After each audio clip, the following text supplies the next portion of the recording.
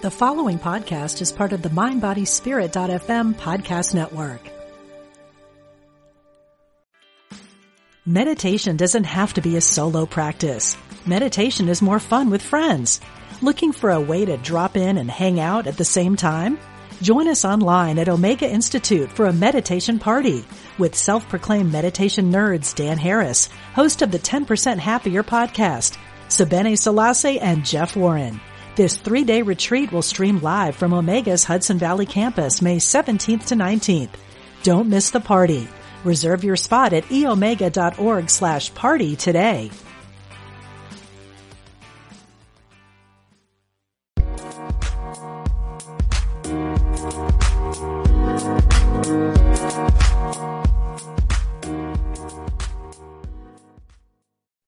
Hello, and welcome to another episode of Feng Shui with Christina Hollinger.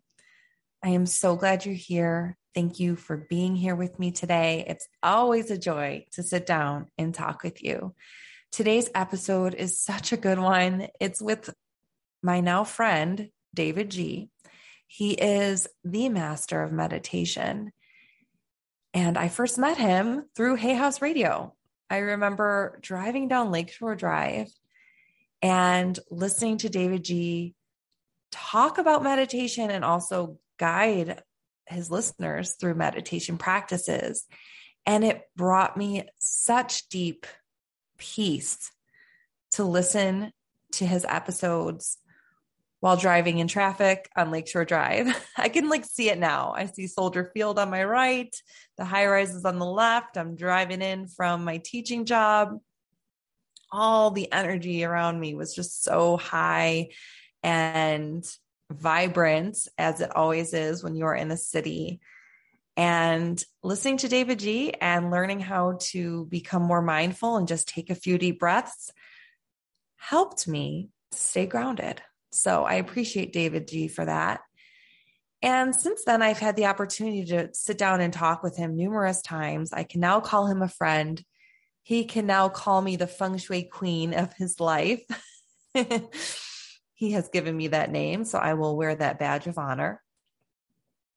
And I just think you're really going to enjoy this episode, and you're going to have so much fun listening to it. And it's going to bring you peace as well, because of course, he will guide you through a short breathing exercise, and I guarantee you will leave today's episode feeling more at peace and more grounded, which is what we all need right now.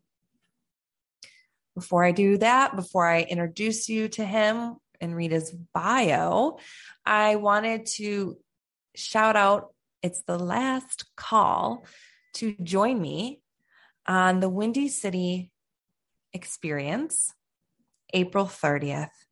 Right here in Chicago, Ukrainian Village. It's right next to Bucktown if you're not super familiar with all the neighborhoods. Ukrainian Village is actually where I did the feng shui space clearing for Allison Victoria on her HGTV show, Windy City Rehab. And just a couple blocks away from that property where I worked with Allison, we are going to be meeting at a place called the Raccoon Cottage. It's this beautiful home, which is a historical landmark property. And the fun fact about this home is not only was it featured in Cottages and Bungalows magazine, but Ari, who also works with Allison Victoria, did some special work on this home. So it kind of feels a little bit like a Windy City Rehab property when you go to it. So I just know it's going to be such a elevating event. It's going to be a transformational event. And the way I like to think of it is it's a catalyst for your transformation. It's just going to be the beginning, because I'm going to give you your personalized portfolio. I'm going to teach you some fundamental principles of feng shui that are going to help you. We're going to have some light treats and some charcuterie board delights, mix, mingle, visit. It's going to be super high vibe. And yet it's the catalyst for your change, because you get to go home and you get to implement the feng shui adjustments And then you get to observe the magic that is going to unfold and unlock for you within the next 6 months, within the next year. I love checking in with my clients a year after any adjustment because it's always amazing to see the transformations are unbelievable. And in fact, one of the people who are attending this event on April 30th, she already started texting me. She just tried a couple of feng shui adjustments that I recommended here on the show. And she said she listed off 3 different manifestations in regards to her career because her intention was for her career. She is getting more exposure, more huge publications.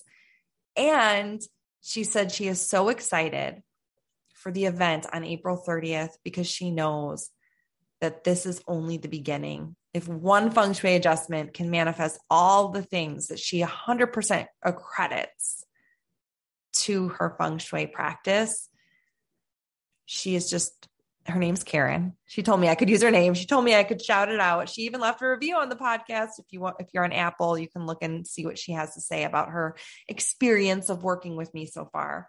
But she's just so psyched, and I'm psyched, and all the other members who are joining this small and intimate event. There's only 4 participants. We just opened up 1 seat. So if you are interested, you got to grab it now because I need to get started on working on your portfolio. So I want to leave a little bit of cushion of time to make sure that everyone gets everything that they need. So let's get that in order. Check out the show notes or go to ChristinaHollinger.com if you want to snag that last spot for the Windy City experience. Okay, without further ado, let me read David G's bio for you. And let me just tell you, he's got an amazing story to share with you today. And so I'm going to share a little bit about him, but he's going to tell the story better than anyone else. After a 20-year career in business, finance, and mergers and acquisitions, David G began a new journey to wholeness, apprenticing for a decade under Dr. Deepak Chopra and David Simone, serving as the Chopra Center COO, lead educator, and then as the first dean of the Chopra Center University, where he trained more than 300,000 people to meditate and certified more than 2,500 meditation teachers. David G has since left the Chopra Center to teach the practical integration of stress management, mindful performance, meditation, and conscious choice making into our real world modern day experiences.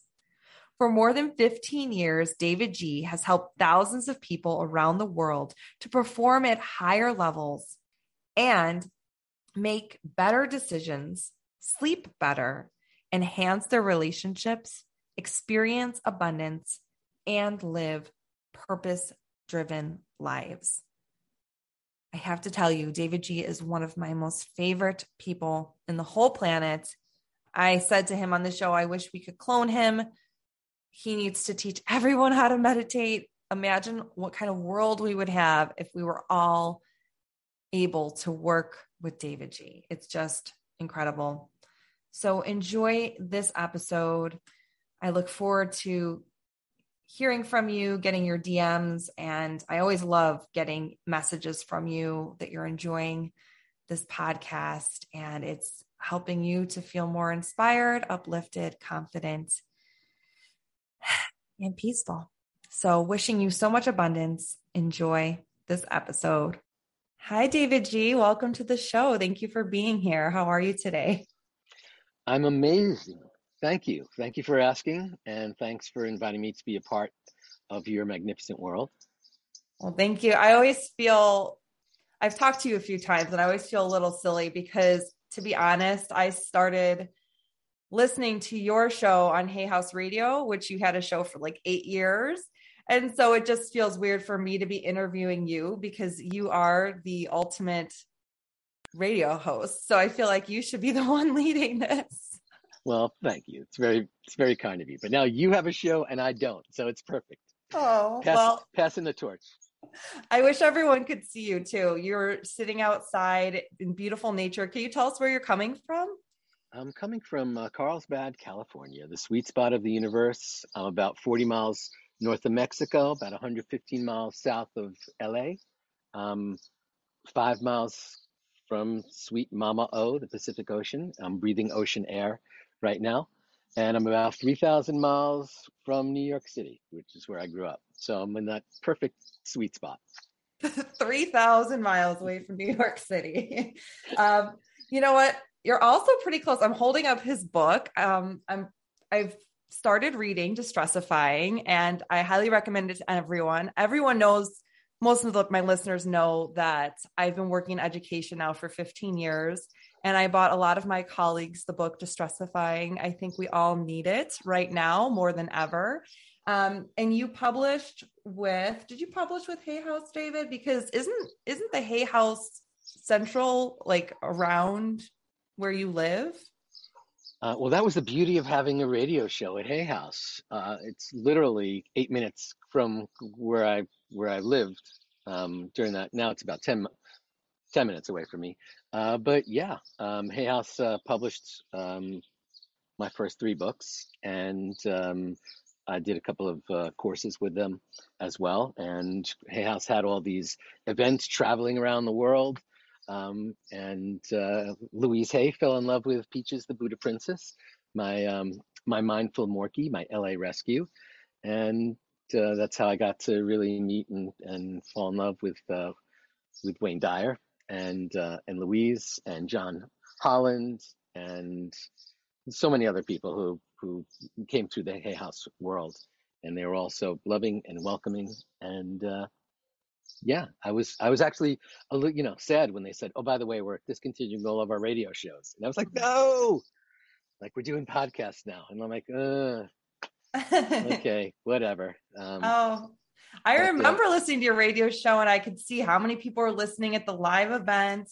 And, fun fact, I don't know if I told you this, David G, but Luis and I have the same birthday, October 8th. So I feel like she's one of my guardian angels now.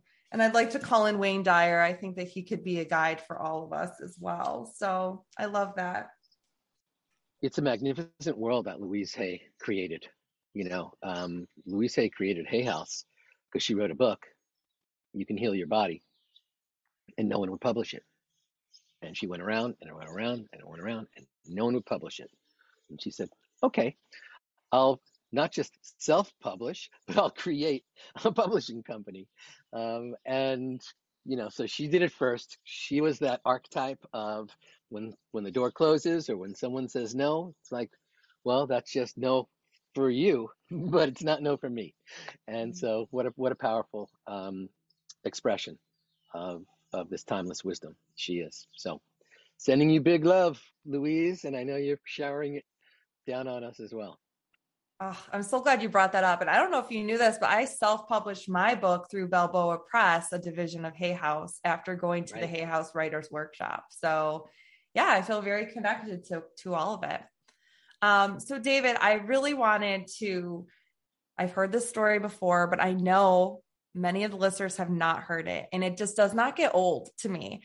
I would love to hear how your story and your journey from essentially working in corporate America, working at the Twin Towers in New York City, to becoming the master of meditation that you are now. And I know there's even a little bit of a backstory to before you even started in the corporate world, but would you mind telling that story again? Sure. Thank you for asking, because I think this is really everybody's story in some way. But I started meditating. Oh, there's a plane flying overhead right now. And whenever a plane, I'm sitting in a treehouse. That's where I actually spend all my time, sitting in my treehouse. And you can see it, but our listeners can't necessarily see it. But I'm also in a flight path. And so every once in a while, a plane flies overhead. And whenever a plane's flying overhead, I just imagine that they're just showering me with hearts. I used to be like irritated and annoyed, like, another plane. And now it's like, oh my God, they're sending love to me. They're just throwing hearts out the window. And so you and I, Christine, are being, showered with hearts. So Yeah, here's sort of, the backstory in somewhat of a nutshell. I started meditating when I was in college. It was an experimental Asian studies course. There were 12 of us. We we would sit in a circle in this class on the floor. Our Zen master would stand in the corner. We were actually instructed when we meditated to raise our hand when we had a thought come into our awareness. And when we raised our hand, in his hand he carried an 18-inch bamboo stick known as a keisaku, and we would raise our hand and he would come over and thwack us on the back, and it hurt. He would like actually hit us when we had a thought. So over the next several weeks I found myself, I'm having a thought but I don't feel like getting hit, so I think I won't raise my hand. And when you start lying to your Zen master, it's time to move on. So I dropped that class. I left that world. I loved what meditation was doing for me. It was really helping me connect to the stillness and silence that rested within. And so I left there and I started, candle gazing, and then I started practicing mindfulness, and then Vipassana and mantra and tantra and body scans and yoga and all these other techniques to help connect me to that place, which was so, so beautiful. Even chocolate tasting meditation, which is still one of my favorites these days. And as the years went on, I was really, had my practice really grounded. But then I got involved in the corporate world, and I started, getting deeper and deeper involved in the corporate world, in the world of finance. And as I committed myself more deeply to the corporate rat race, um, I really started letting my meditation practice slip away. And I realized I had traded in my early morning meditation for an early morning train ride to the World Trade Center. And I traded in my evening meditation for a glass of scotch. And like that, meditation was gone from my life. But I noticed also what was gone from my life was balance. And so I was working, I was feeling pretty unfulfilled. I was working, just like leaning in every single day, 70-hour weeks, working on the weekends, um, always on call. And it wasn't really very fulfilling work. And I was feeling empty. I was feeling sort of out of balance and empty. The people in my life were not necessarily loving hanging out with me because I was pretty much a jerk during those during that time. And Um, in the wake of 9/11, as I was walking past a row of cardboard boxes that people were living in southern Manhattan, I walked past this particular box and a hand reached out and grabbed my pant leg. This face peered up at me with these blue crystalline eyes. And this guy just like pulled me in and said, "What's going to be on your tombstone?" And we had what I refer to as a butterfly moment where everything stopped. There was no sound of traffic. There was no sound of people. I wasn't aware of any of those things. It was me and him in this gaze, this lock of energy going back and forth. It felt like hours. It was probably a couple of minutes. We actually transmitted words back and forth to each other, even though neither one of us was moving our lips. I know, roll your eyes, totally cooked out. But um, when someone says to you, "What's going to be on your tombstone?" When someone out of the blue, asks you the deepest question, why are you here, and what's your meaning, and who are you, and what have you come here to do, like all that stuff. And at a time when I was feeling so unfulfilled, and it was in the wake of 9/11, when my heart was so damaged and wounded, um, he ultimately released his grip. I staggered away. There were tears streaming down my eyes. I could barely catch my breath. I was hyperventilating. My heart was palpitating. My knees were weak. I staggered over to the steps of an apartment building, just maybe 20 feet away, and just sat there and sobbed. And it was probably, the most profound moment of my life, or certainly the first of many butterfly moments since that moment. Um, but I went home that night and I shared with my wife what had happened, and she was like, "You need to quit that job. You need to quit that job, and you need to like reconnect with what matters to you in your life." And so there's this meditation retreat in Oxford, England, being hosted by Deepak Chopra. I had never heard of Deepak Chopra before. And there were supposed to be 3,000 people at it, but this was shortly after 9/11, so not a lot of flights going anywhere, and nobody was flying. Everybody was afraid to fly. But I was like, yeah, okay, I'll do that. I'm fairly obedient. I quit my job and headed off to Oxford to this retreat. There weren't 3,000 people, there were 50. And so it was pretty intimate, a 7-day retreat. And on the third day of us just meditating every day, every morning, every afternoon, throughout the day, and really connecting to that, for the first time in maybe 20 years, I suddenly felt joy. I had been devoid of joy, and my heart was hurting for the people who died on 9/11. My heart was hurting because I was living an unfulfilled life. My heart was hurting because I was pretty much a jerk, and my heart was hurting because there was this depth of lack of fulfillment and lack of, like, why am I here? What am I doing? And so it was like my heart had been this white linen cloth that had been dipped in black India ink, and it was so black, it was so dark. The inside of me, so much pain, so much. The depth of my wound was unfathomable, and but every time I meditated, it was like draping that cloth through like a rushing stream and cleaning it and washing it, and that was like this lightening of my load. And when the meditation retreat was over, I headed off to India in search of the guru, in search of answers, in search of meaning. So I, traveled to India, while I was in England, I got a visa for 6 months, and I traveled high and low, went to Dharamsala to visit His Holiness the Dalai Lama. He wasn't there that day or that week, and headed down south, to the very, very tip of India. I traveled to temples and bathed in the Ganges and practiced yoga and meditated every day and talked to these roadside rishis for guidance, all in search of the guru. And after about 5.5 months of my wandering, it was sort of like my eat, pray, love story without the eating and the love, just a lot of prayer.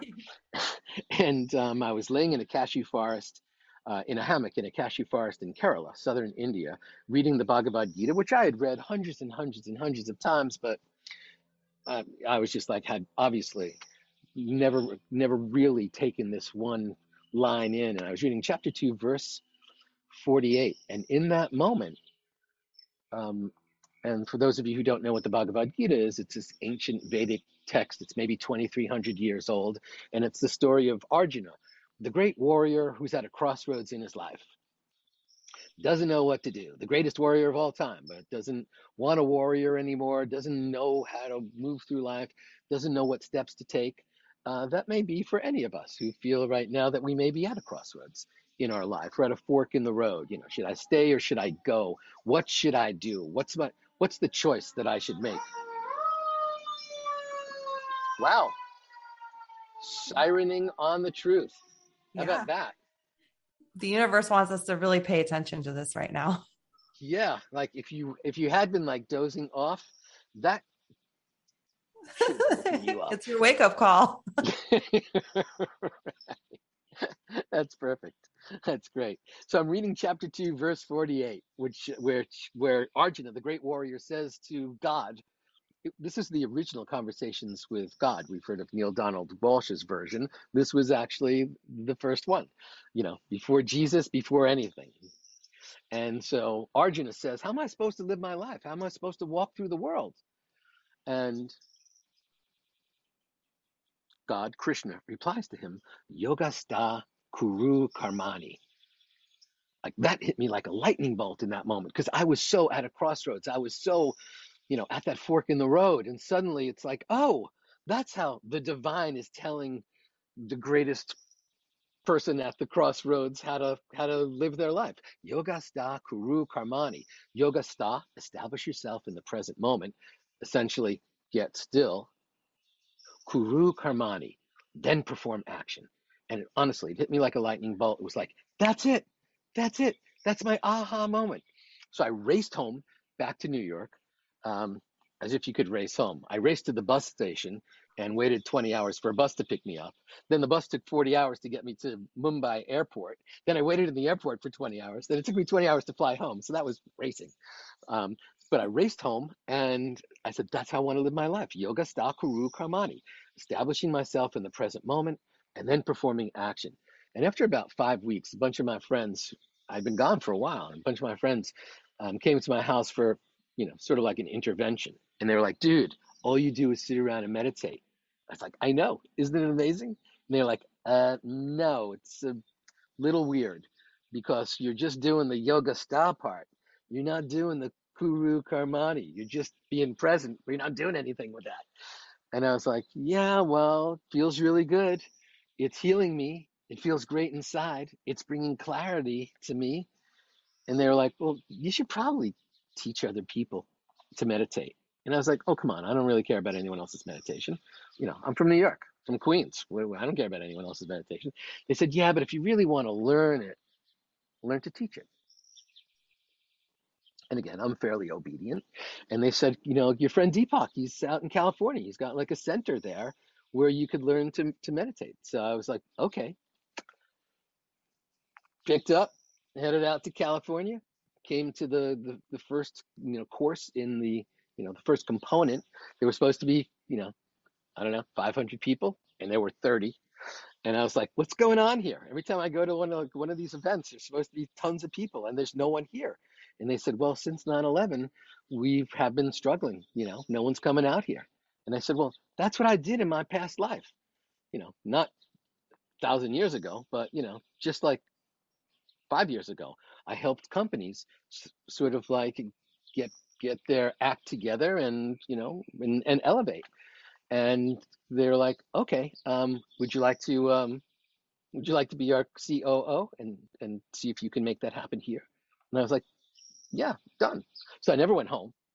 I started working on that day. It was July 14th, Bastille Day, which is Liberation Day, July 14th, 2003. It was a while ago. And so began working there, got certified during that process, became the lead educator. So started teaching meditation every single day. And so I got to like do my own practice and share it with others. And then I became the dean of Chopra Center University. And my life totally transformed. I got to travel the world with Deepak and his partner, David Simon. I got to teach meditation to literally hundreds of thousands of people over that period of time. I got to train people in Ayurveda and yoga and meditation. I got certified in all of those. And I met people like Wayne Dyer. I had an office right across from Deepak's. And when luminaries would come to visit Deepak Chopra, so that they wouldn't have to sit in the hallway, they would come into my office because it was private. So Wayne sat in there, and Don Miguel Ruiz, and just got to meet so many amazing people just as being in the waiting room for Deepak Chopra. And they all met Peaches the Buddha Princess, and they all got to like sit there petting my dog and talking to me about life. And they were pretty relaxed, so we had some pretty intimate and deep conversations. It was really beautiful.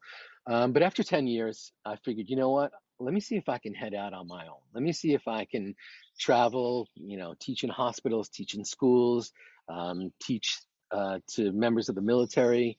And so opportunities started opening up for me. 2012, I left that world, began doing my own thing, created my own meditation teacher training. As of now, we have over 500 people have been certified through that process. And, I really got to learn so much about meditation by teaching so many people and getting their feedback. What worked, what doesn't work, what's a best practice, what's a worst practice, how can I really make it stick? How can I make it better? Everybody likes a different type of access point. How can I teach so many different types of meditation so that people find their groove in that process? And then I started, since then I've, written a bunch of books and created my Mind Shift community, which is, we're a little over 1,000 strong right now. That's a That's a community where I share and do regular webinars and teachings. And Christina, you created a video for that community as well on feng shui. I So did. there's so many And it's different like an app. aspects. Like you can literally click on the app and then just look. You have a variety, hundreds of meditations that you can just tune into, Oh being yeah. part of the Mindshift membership, right? Yeah, Which I yeah. love. That's sort of like my curated vault. I've recorded about 1,400 meditations, and I've got about 300-400 in there that are like remastered and my favorite, and on all different topics, from grief to abundance to living your best life to healing your heart to getting motivated to attention and intention and all sorts of things along those lines. But this is what I do now. It just unfolded, I guess, about 9 years ago that I started working with members of the of law enforcement, and I started working with cops to be yogasta, kuru karmani, establishing themselves in the present moment before you perform action. And so teaching them to de-escalate and teaching them to be a little calmer under stress and under pressure. And of course, I do that, with people in the corporate world as well. And that's really why I wrote Destressifying, because I figure everybody on the planet, 7.6 billion people, have, stress in some way. And why not bring this into our lives? Why not really amp up the tools to help us de-stressify proactively as well as in the moment? So that's my long. Oh, and here's the secret. So I already blew up my life to find my answers. No one else needs to do that. I've already done that heavy lifting for you. No one needs to, quit their job and head off to India. If you want to do that, sure, fine. But I did it from a point of pain. And I think that we can all, wherever we are, whatever's going on, we can just yoga sta kuru karmani. We can get still. We can really get reflective rather than reflexive. We can learn to sleep better at night, learn to be a little more patient, be the calm amidst the chaos, make better decisions. And I think it's all possible through that pathway of meditation. I agree with you. I think when you first opened up your story, you said, my story is your story. It's everybody's story. And as you were speaking, I felt that. First of all, your awakening, so to speak, was during a time after a national tragedy in the US after 9/11. And it's like, here we are again, trying to pick up our feet after a pandemic. There's possibilities of more war happening around our world. The world continues to have these types of trials and tribulations. And even if there wasn't those issues, we all have our own personal battles going on within us. And we ask these questions: who am I? Why am I here? Just like that man did in the street. And I don't mean to, I don't know if this connects, but I really wanted to read one of my favorite quotes that you reference a lot. And I was hoping you could help us understand what this means. In chapter 1 of Destressifying, it opens up with the quote by Lao Tzu. Do you have the patience to wait until your mud settles and the water is clear? Can you remain unmoving till the right action arises by itself? Could you break that down for us and what that quote really means for us? Yeah, that is such a mic drop line by Lao Tzu. That's like, it's one of my favorite, queries that we can ask ourselves. So we find ourselves in a fairly intense situation. Maybe that's an interaction with another person. Maybe it's a conversation. Maybe it's a dinner table conversation. Maybe it's a promotion that you're waiting for. Maybe it's, something's going on in your life and it's creating this intense ripple. And we need to ask ourselves that deep, deep question. Are we going to make our best words, our best thoughts, and our best actions from a place of turbulence and noise and overwhelm and suffering or trauma or sadness, or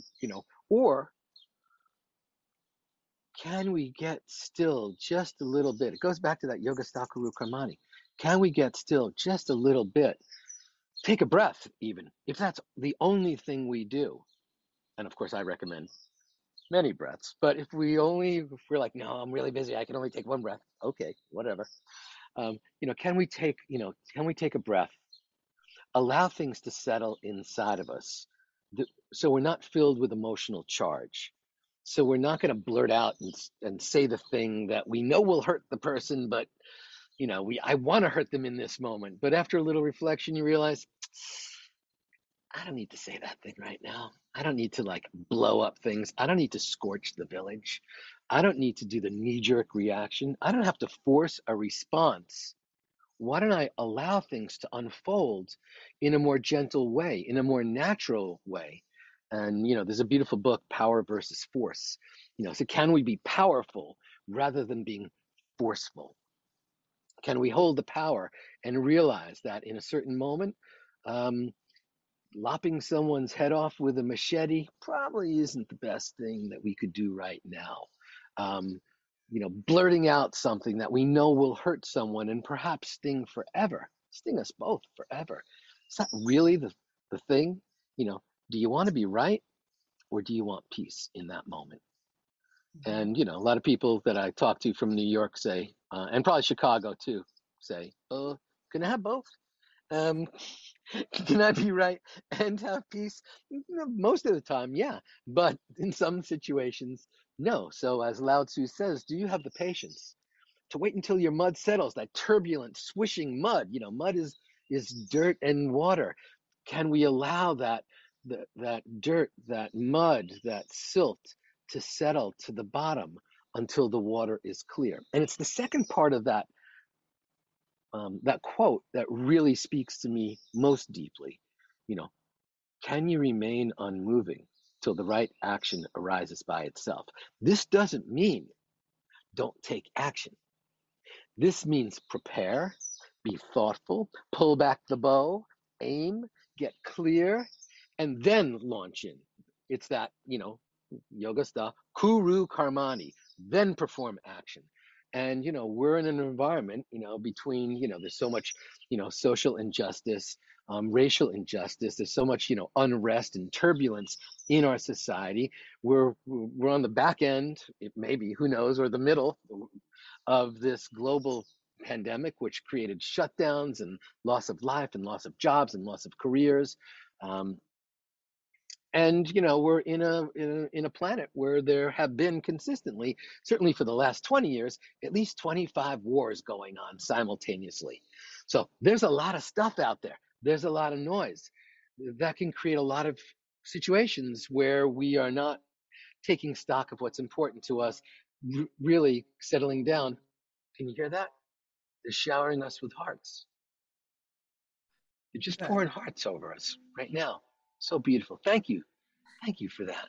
I received that. And so, we're in a world where there's a lot of stuff outside of us. Can we make the shift internally in our own heart and then allow that to ripple out into the world rather than pointing at all the things outside of us that suck or don't work or aren't nourishing to us?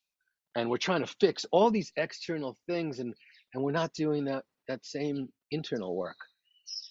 Being kinder to ourselves, being compassionate to ourselves, being patient with ourselves, being forgiving to ourselves. And from that space, we can then start to ripple that out to other people in our life. And that's how the world gets shifted. It's not by us complaining about some person who's 20,000 miles away, although you get to vent, everybody gets to vent. But how about like making that shift in your life, being a little more patient, and rather than trying to force the entire cosmos to bend to your will, maybe you figure out, well, where are things going? Let me get aligned with the divine as opposed to pushing against it. Let me have the universe as a tailwind as opposed to me forcing and trying to make things happen that aren't in alignment. And so this is really all about, Lao Tzu was, brilliant, ancient Chinese philosopher who really was saying, can you just wait? while all of your chemicals and hormones settle down, while all of your past laden grievances slow down, and then make a more conscious choice right here, right now, in this sacred, precious present moment. I love that. And, that's kind of, I see that quote too, connecting with like manifestations, right? Like how many times we try to force and push an outcome when really meditation is a huge way to get aligned and to allow these opportunities to appear and creative solutions to come to us. And you actually reminded me of a quote from Professor Lin Yun, who is my feng shui teacher ultimately. And he would say that good luck is being prepared when opportunity presents itself. So I feel like you kind of described that in saying it doesn't mean don't take action. Your meditation practice is preparing you, or maybe some of those things that you're doing are preparing you for that opportunity. And once it arises, you will be ready. But sometimes we can't see the big picture. So you covered so much there, because you also covered this concept of as we heal ourselves, we heal the world. And there's so much outside of our control, but when we can heal within, it's going to ripple out. Those are your words. So amazing. So I really wanted to, I know I told davidji before this interview all the things I wanted to cover, and he's like, this sounds like it's going to be a 4-hour interview. I promise it won't be. I feel like if there's anything that I really wanted to make sure that we covered today, you kind of touched upon it a little bit, and this could definitely be one of our final topics that I think it's going to, it's so important. You have been working with police departments, and you said you want to also start to work with schools, which I genuinely appreciate. I think that being someone who works in public education, there's a lot of stress on our students, and even, of course, on our educators as well. And I wish that you could teach 7 billion plus people on the planet how to do this meditation practice. You even mentioned in your book that there's over 7 billion people on this planet, and there's 7 billion different ways to reach the mountaintop throughout this lifetime. I wish I could clone you, davidji, and just your teachings are so healing. But since I can't clone you, what we can do in this moment is, at least I would love to hear how you've worked with different groups and any of like the quick breathing practices, even if you wanted to share one with us before we go today, so that we could all tune in and get still with you. Yeah, well, thank you. It's really the most fulfilling work that I do right now, working with cops, because these are core members of our society who clearly are living under extreme stress, and they're taught how to do all the things that we think policing is, but they're not taught how to manage their stress. They're not taught how to be the calm amidst the chaos necessarily, and they're not, taught how to heal themselves after they've seen horrible images and visions, and how to work with people. So really, my mission has been, if we can if we can help really soften the hearts of law enforcement. And then I even have done this work with the Marines, which you might think, really, softening the hearts of Marines, really, is that what we're trying to do? But yeah, I mean, after you've done too many tours of duty in Iraq and Afghanistan or wherever, yeah, you become numb.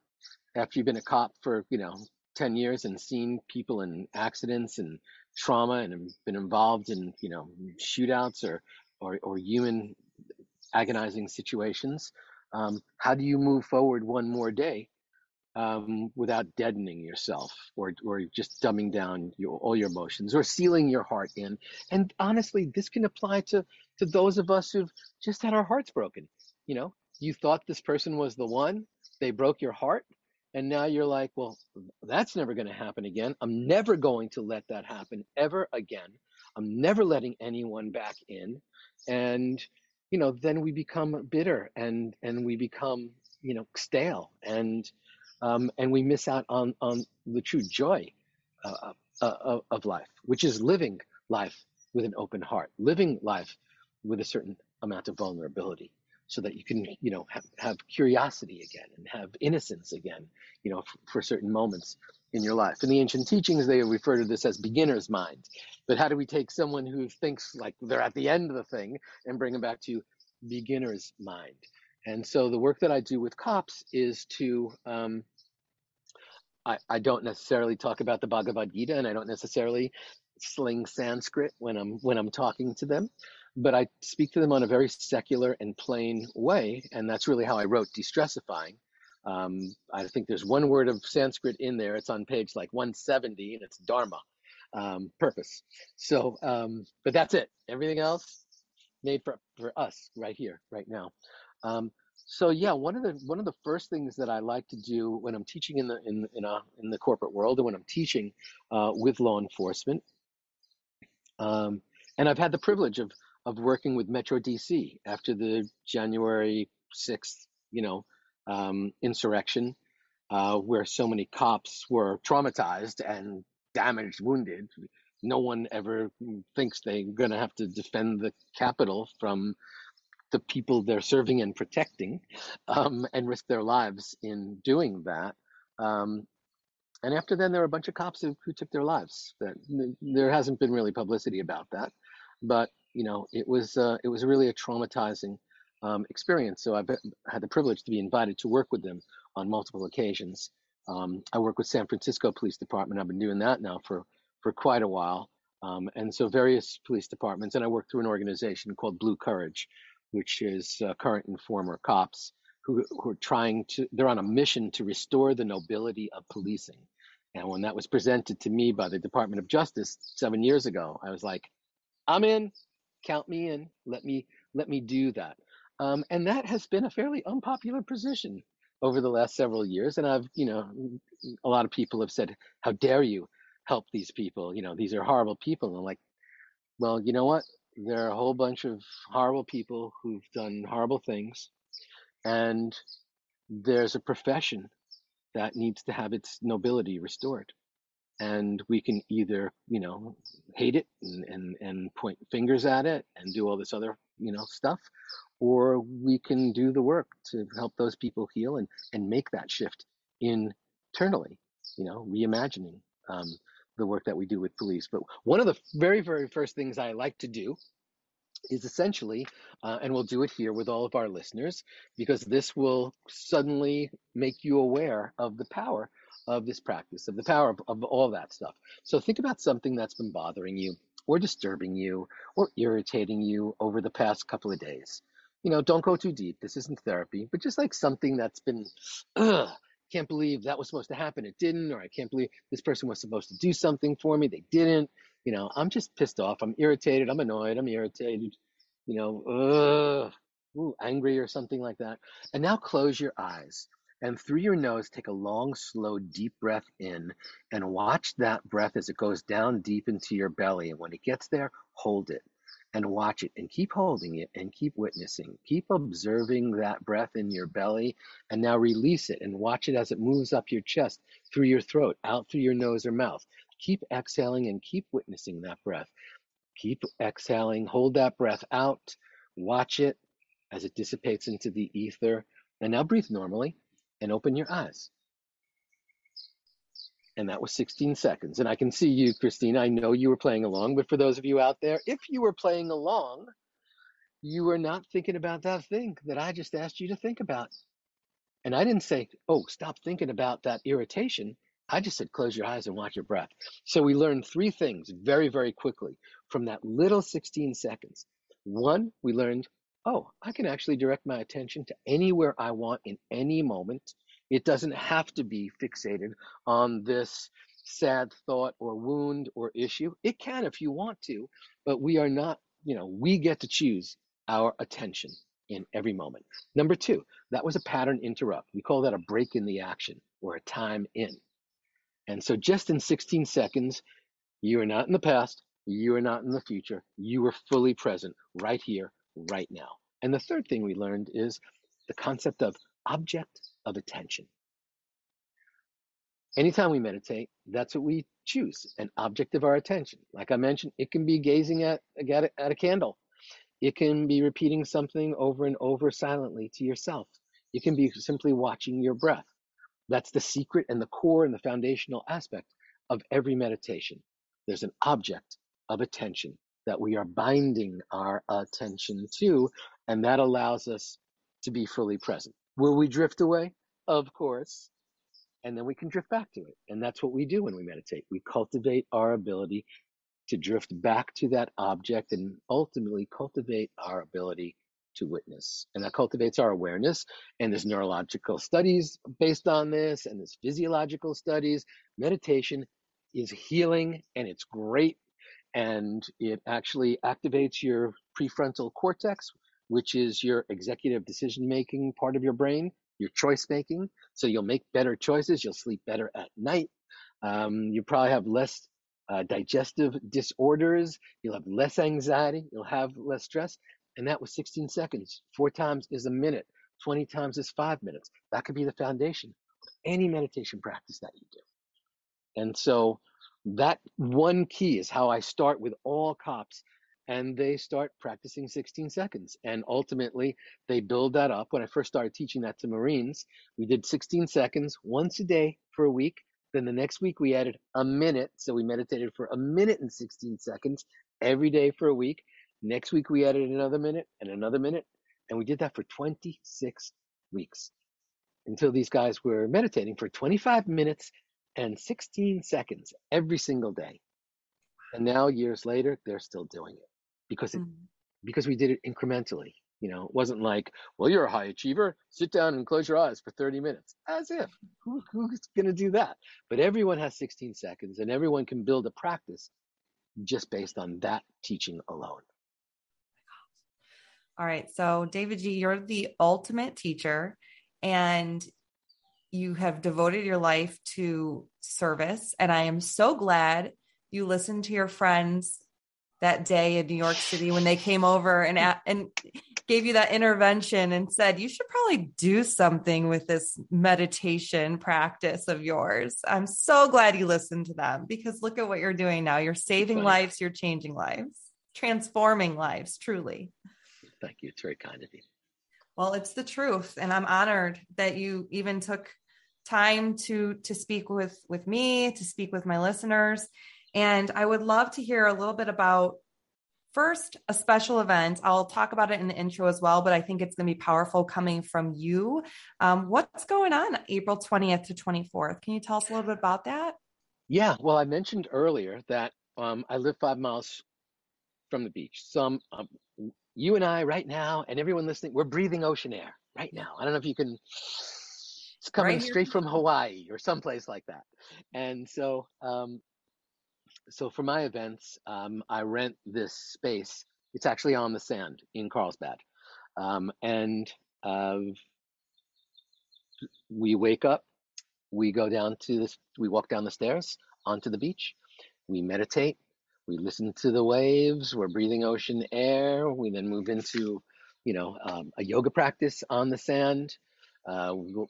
We have breakfast, we go inside, and I teach heart healing and meditation techniques. The name of the event is Balance, Heal, Transform.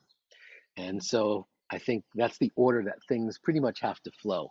Can't really transform until you've done the balancing work and the healing work. So we will find balance, find groundedness, sort of like settle ourselves over these few days. We will heal wounds, we'll make peace with the past. We'll have ceremonies and rituals that will reinforce that. And then we will take steps to actually shift where we are to where we'd like to be. And I think, we've been all holding our breath in a certain way for the last 2 years. And this could be the amazing opportunity to finally learn to breathe and not hold your breath anymore. That sounds like an incredible event. I'll definitely put the direct link to that in the show notes. And then another thing I asked you about before we started recording was that I know that you do teacher trainings, and I watch you on Instagram. It's kind of fun. I like to see when you do have your groups meditating on the beach. It looks so fulfilling, I guess you could say. And I would just like to know a little bit about your teacher training, because after I asked you, you said actually most of your attendees are virtual. So could you tell me a little bit about that and the next time you're hosting another round of training? Yeah, well, I launched the Masters of Wisdom and Meditation teacher training in 2013. That was the first year that we did it, and it's a deep dive. It's 16 weeks, so that really gives people an opportunity to really connect. We dive into the ancient teachings of the Buddha. We explore the Bhagavad Gita and that ancient Vedic wisdom. We explore modern teachings as well. So we explore Ram Dass and Don Miguel Ruiz and Pema Chodron, and so many. We explore so many different types um, of lineages, because my feeling is there's not one path. And so, there's a lot of schools that like, no, this is the way. And so the Masters of Wisdom and Meditation teacher training really teaches you all of them. And then you get to choose what's the techniques that I want to flow through the world, and what are the teachings that resonate with me. It's a transformational journey. We have webinars every single weekend. There's lessons every week. There's meditations. There's videos. There's a study group. Everyone we partner people up in small study groups so they can continue. We have a Facebook group as well during that process, and then in the final week we meet up. When we meet up in person, or you can just do that meet up virtually, but it's a whole week. So we meet up, I call it the meditation nest, which is on the sand. And so that's a week that we spend there, which is pretty intense. And for those people who are like, I want to save on hotel and flight, and I want to do this from the comfort of my own living room, the following week after that, I do it the final week in a virtual way as well. I'm not big on the hybrid thing. I want to be fully present with whoever that group is. So when we're in person, we're in person. And when we're, virtual, we're virtual with everyone. And then it's like a 280-hour meditation teacher training. And there's a lot of, we dive deep into yoga as well, into the yoga philosophy and into the ancient teachings of Patanjali and the Yoga Sutras and, so many other aspects like that. But I think, by the time you're done, every single cell in your body has transformed. Someone told me a long time ago, Christina, and you're the feng shui expert, not me, but they told me if you change 27 things in your life, then suddenly everything in your life changes. I don't even know if that's like some feng shui, like, speed thing. Just change 27 things. I don't know. Is that true? Or is that just a rumor? Yeah, actually, that is an adjustment. If you feel stuck and you feel like you need to get things moving in your life, then you move 27 objects with intention. You could even declutter 27 objects throughout your house. It's kind of up to you how you want to interpret it.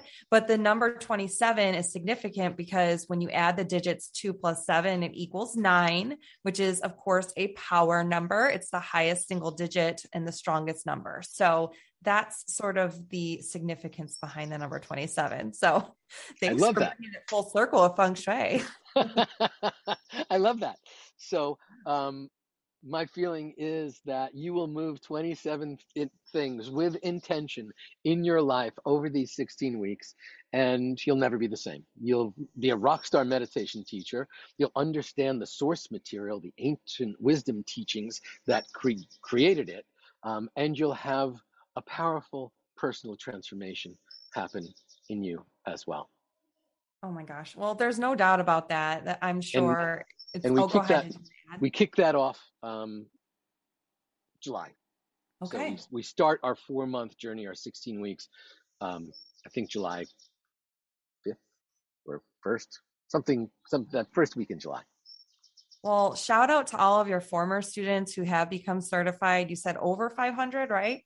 Yes. Yes. Over 500 students. Shout out to all of you. You are changing the world. And I hope to get to meet some of your students someday. And I would love to be one of your students someday. I think it would be quite natural for me to step into becoming I don't know if I'd consider myself a master of meditation, but a meditation teacher nonetheless would be incredible. I would truly love that. I love speaking with you, working with you, talking to you, davidji. And until we meet again. Yeah, well, thanks for asking such powerful and deep questions and giving me an opportunity to share those with everyone. I would like to put a public service announcement out there, which is adopt your next pet. That's my PSA for today. Absolutely. I fully stand behind it. In fact, I apologize. I'm laughing because in the background of davidji and his Zoom, I hear birds chirping. And then in the background of my house, I hear my dog, Huey, who's 12 years old. We did adopt him 11 years ago. So he was 1 year old when we adopted him. He had been hit by a car and he was in therapy for his back left hip. And, of course, with age, it's getting a little bit harder for him to move around, but he's doing pretty well. And anyway, it's kind of funny because he's been in the background pacing back and forth. If you hear any little paws moving around, and then my son is homesick watching a little bit of Mario Brothers. It's kind of crazy over here, but, going on the beach and going to your retreat in April sounds really tempting right now, just to listen to the waves crashing. I love that. Yeah. So anyway, thank you everyone. And listeners, I'll see you next week where I will help you design the life you deserve. See you next time.